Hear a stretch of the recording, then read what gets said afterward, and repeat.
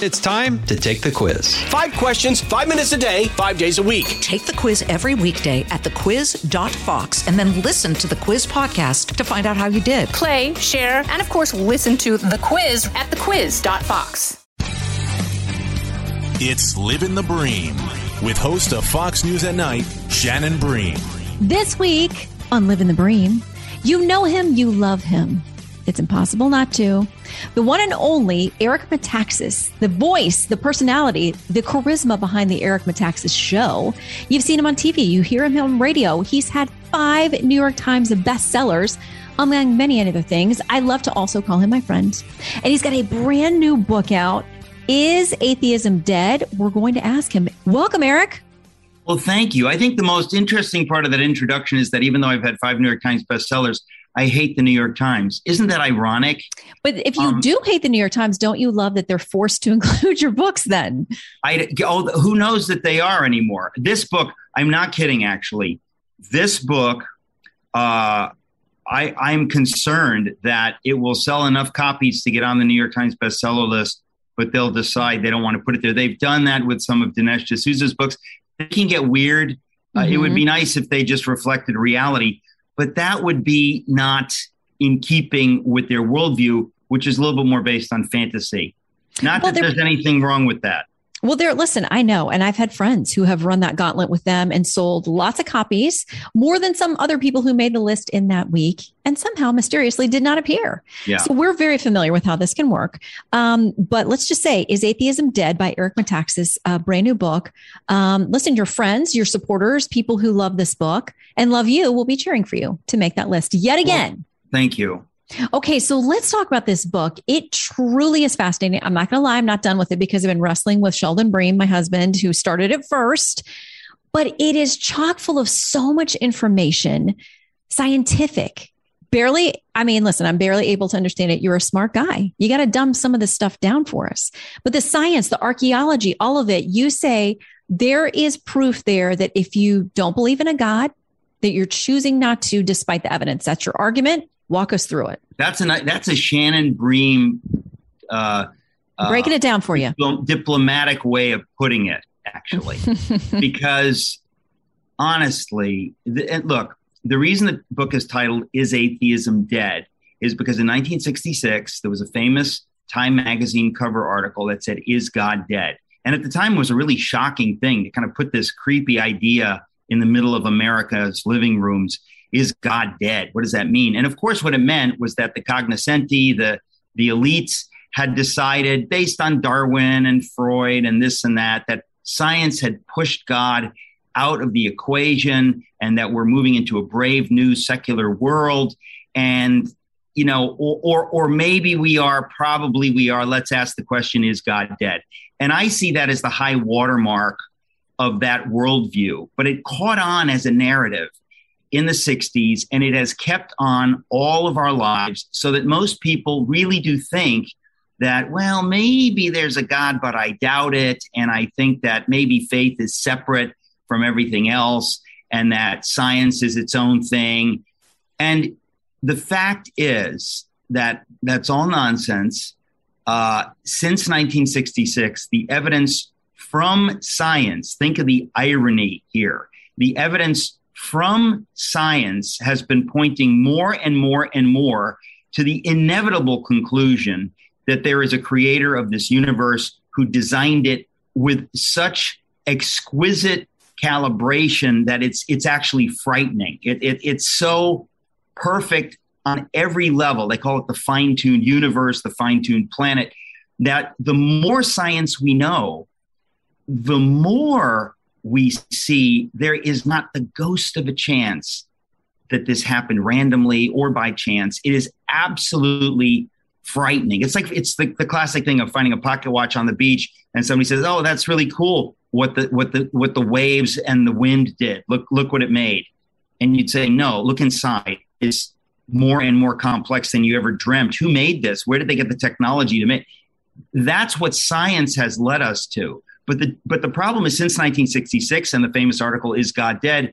we've not really looked at that evidence, or we've never really called the bet. We've let it pile up, but nobody really paid attention. And for a number of reasons, I thought it was time to say, okay, folks, let's talk about this. And when you look at it, it's game over. The question is not, is God dead? The question is atheism dead? I make the argument that atheism is simply not intellectually tenable, period, case closed. If you want to be an agnostic, that's still open to you. We can have a lot of conversations about, is it Aristotle's God or Einstein's God or whatever we want to talk about. But the idea that you could believe 50 years ago or 100 years ago that there is no God, that idea, I think, is off the table, again, ironically, because of science. And I said, it's time to talk about that. And it's time to say to, for example, the new atheists like Hitchens and Dawkins, that they were not intellectually serious. They were very sloppy. And actually, worse than sloppy, they were dishonest. And we need to call them on that and say, look, if you don't want to believe in the God I believe in, that's fine. It's a free country. At least it is here. But honestly, to say that all religion is evil and there is no God is so intellectually dishonest. So the first part of the book is science. The second part of the book is some insane archaeology stuff, which we can talk about. And then the third part is dealing with atheism itself and the record of atheism and how I think in the end, philosophically, it's like a snake swallowing its own tail, which is, one of the images on the cover of the book. We'll have more Living the Bream in a moment. From the Fox News Podcasts Network. I'm Janice Dean, Fox News senior meteorologist. Be sure to subscribe to the Janice Dean podcast at foxnewspodcast.com or wherever you listen to your podcasts. And don't forget to spread the sunshine. So let's start with science, because you went to the best of the best. I mean, the most respected to talk about some of these concepts that are hard for us who are non-scientific brains to sort of digest, but we can get it. Tell us who you talked to and what you found. Well, I mean, that's the point is I'm not a scientist, but I can read their books and I can, if you talk to them and you begin to understand this stuff, it's nothing less than astonishing. There are three arguments in my book. The first one is the story of the Big Bang, which is itself such a fascinating story. I never really knew the story or understood the implications or how controversial it was. We don't need to go into that. But the second part is called The Fine-Tuned Universe. Christopher Hitchens said that that's the most significant argument on the God side of the equation. And he could be very vicious and nasty in debate. So the fact that in the back of a car, somebody, shoved a microphone and camera in front of his face, asked him the question, he said, the fine-tuned universe, this idea that the more science we know, again, irony, the more science we know, the more we're able to see that things are so perfectly calibrated that it's freaky. And you kind of realize there's no way this could have happened by chance because it's not one thing or two things. It's endless. So that's the fine-tuned universe. But the third thing, which kind of made me write the book, was I met a guy named James Tour. He's a nanoscientist, nanochemist, nanobiologist. He's an organic chemist in Houston at Rice University. He is a super genius, probably the greatest nanoscientist alive today. And it doesn't mean that he's teeny weeny. It means he studies things that are teeny weeny, right? So what does he do? He actually makes molecules in the lab. So he has at least as good a knowledge of anyone on the planet of what it takes to construct a molecule and what the odds are of a molecule or a cell sort of coming into being randomly. And he talked to me about this. He said, he reminded me, and this was probably on some test you took and I took like in high school, because if you ask a scientist, like, okay, what happened? They would say, well, 4 billion years ago on planet Earth, life emerged in the shape of single cells. That's the simplest form of life. It emerged 4 billion years ago. We know that. And you say, oh, okay. So that's the simplest form of life. Yeah, that's the absolute simplest form of life. And you're saying it emerged 4 billion years ago. So, okay, how did it emerge? Well, you're going to hear crickets because in 1952-53, some scientists at the University of Chicago said, we think we figured this out. And so they created this prebiotic soup, which just means some semblance of what they thought was on the Earth 4 billion years ago, some water, some saline, maybe some ammonia, methane, some basic elements. And they ran electricity through it, thinking probably there was a lot of lightning striking at that time for some atmospheric reason. And they got amino acids to form. And they got really excited. They go, hey, we're off to the races. We got amino acids. We're going to find the next step, the next step, the next step. Before you know it, we're going to have people walking around. No problem. Well, they've worked on it for 70 years. And James Tour, who constructs molecules in the lab, says they are so clueless on this 70 years after having begun that the funding needs to be ended. They have been doing something for 70 years. And not only have they not moved the ball forward, they have moved the ball backwards, because the more you know about what's involved in going from amino acids to proteins and to before you get a cell, the more you know about that, the more you know it's not happening. It's kind of like somebody saying, like a 5-year-old saying, I wonder if I could build a ladder to the sun. Hey, Bobby, let's try. By the time he's 15, he's not going to build a ladder anymore. He figured out it's impossible. But when he was 5, that's the kind of crazy ideas 5-year-olds have. Well, in 1952, they thought, we think we figured it out. 7 decades have passed. They are still, they're still cranking this idea out and talking about, we're actually, Richard Dawkins, the famous new atheist, said, we're working on it. It's like, yeah, you're working on it. It is obvious now, because of the complexity of a cell, which we couldn't know in 1952 the way we do today. The DNA coding, it's so outrageously complex that even the thought that it came into being randomly, it just doesn't work. But who's going to be the one to raise their hand as a scientist and say, oh, by the way, we have zero clue how life came into being 4 billion years ago on planet Earth? Nobody's going to say that except James Tour, which is why I interviewed him, because he's kind of angry about this. He's saying, this is dishonest. You can't work on something for 7 decades and get nowhere and keep asking for funding. So it's actually funny, because we know that, once you have life, somebody might talk to you about evolution, and then you can have an argument about evolution. But this has nothing to do with evolution. This is about how do you go from non-life to life. And if you look, it's called abiogenesis, right? How do you go from non-life to life? And what I find funny is that if you look at the definitions, I write about this in the book, Is Atheism Dead? If you look at the definition of Wikipedia and other places about abiogenesis, it says it's the evolution of non-life to life. And I thought, whoa. There's no evolution if there's no life. In other words, even if you believe in evolution, you can't say that, a bunch of pieces of plastic evolved into a flat screen TV. What are you talking about?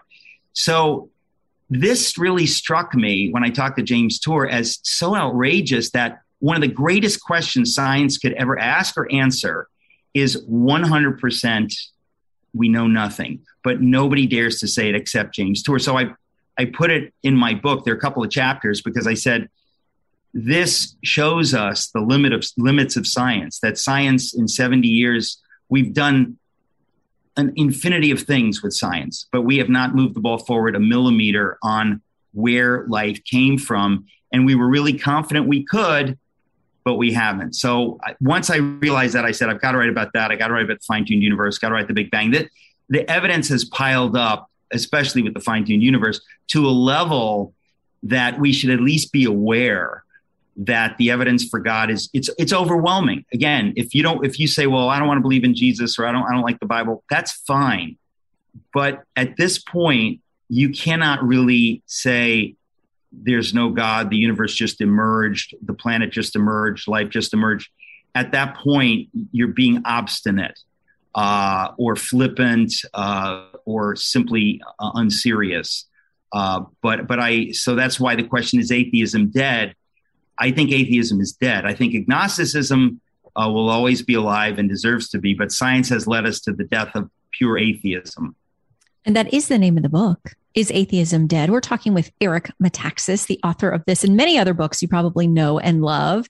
So let me ask you about the other big component here in your research, because it's not only fascinating the things that have been discovered through archaeology and sifting through remains, but it's that we haven't heard about some of these. That's what surprised me the most about what you put together in this book, is that the things that have been uncovered, it's like it never happened.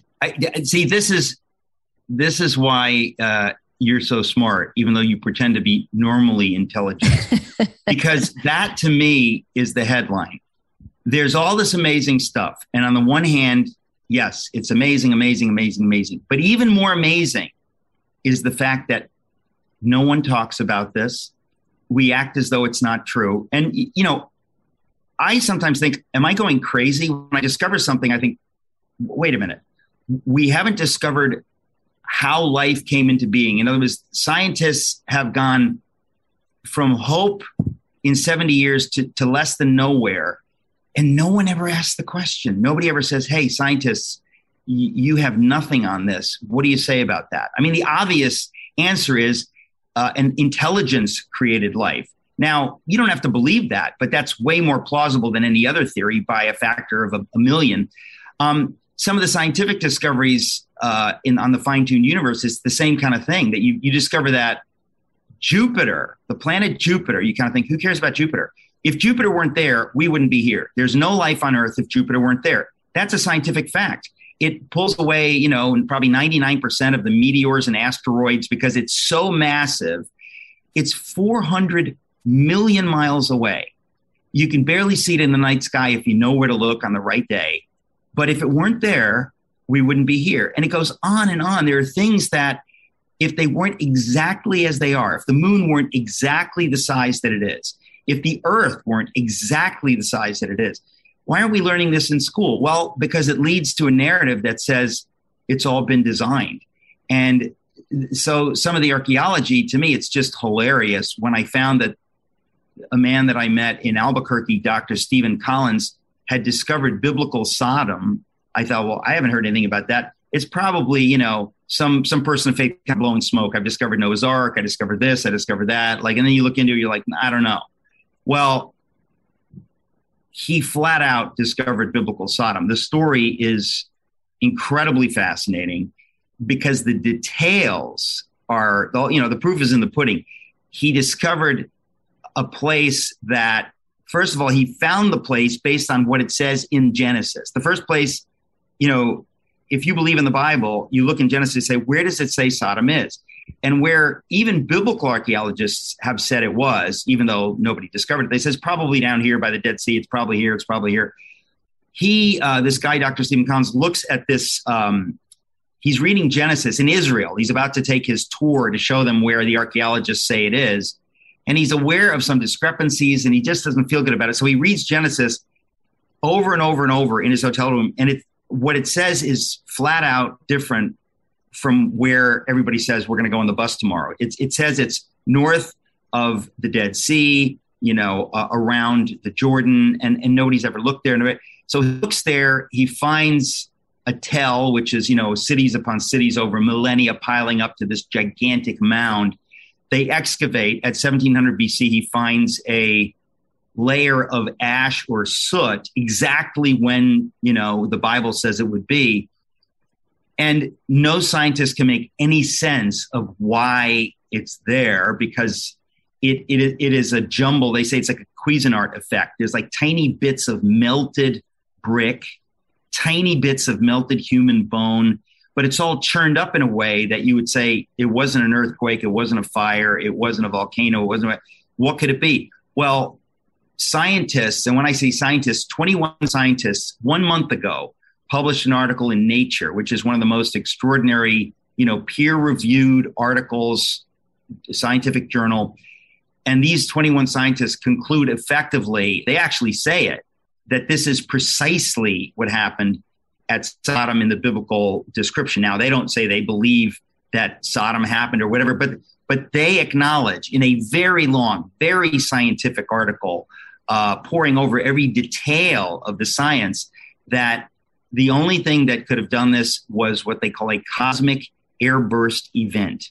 That's what happened in Tunguska, Siberia in 1908, where a meteor about 200 feet in diameter comes into the atmosphere at 35,000 miles an hour, explodes like 5 miles above the surface. And in 1908, it instantly flattened 80 million trees. The initial heat would have been something like 300,000 degrees. Crazy stuff. So these scientists say that's exactly what happened here at Sodom. That's what accounts for the soot. It's what accounts for this, accounts for that. 700-mile-an-hour winds. Humans were vaporized. I mean, it goes on and on and on. And then the scientist, Dr. Stephen Collins, when they first discover this layer of soot, he finds a piece of pottery. He's a ceramic typologist. So he knows instantly this is from 1700 BC. And he looks at it and he flips it over and there's this green glassy glaze on it. And he says, well, now we have a problem because this technology wasn't invented till like 24 centuries later by the Muslims in like the 8th century. So they take it to a lab and the people in the lab say, yeah, this was exposed to probably 5,000 degrees of heat for 25 seconds. The only thing that it could account for that level of heat, that length of time, would be a cosmic airburst event. There's all kinds of other information, but it goes on and on and on and on. And the biggest question is, why am I not reading this on the front page of every major newspaper? And if you're a skeptic, that's just one of the stories in the book that corroborates the Bible as history. You cannot say it's a bunch of folktales. I mean, this is a story that happened in the first couple of pages of the Bible, like, where you think that's totally mythic. But it goes on and on and on. And I just think it's about time that people of faith in particular are familiar with the evidence and the facts, because once you are, it will change how you walk around in this world. You realize there's no doubt that God is real. The only question is the details. Mm-hmm. It's all there and much, much more in the new book, Is Atheism Dead by Eric Metaxas. Go check it out. You will learn something. Just like when you hear from Eric, you talk to Eric, you read something of Eric, you get smarter. Whether you plan to or not, you just do. He rubs off on you, and we're very grateful for that. Congratulations on the new book, and thank you for making time to talk to us about it, Eric, on this week's Live in the Bream. Always a joy. Thank you so much, Shannon.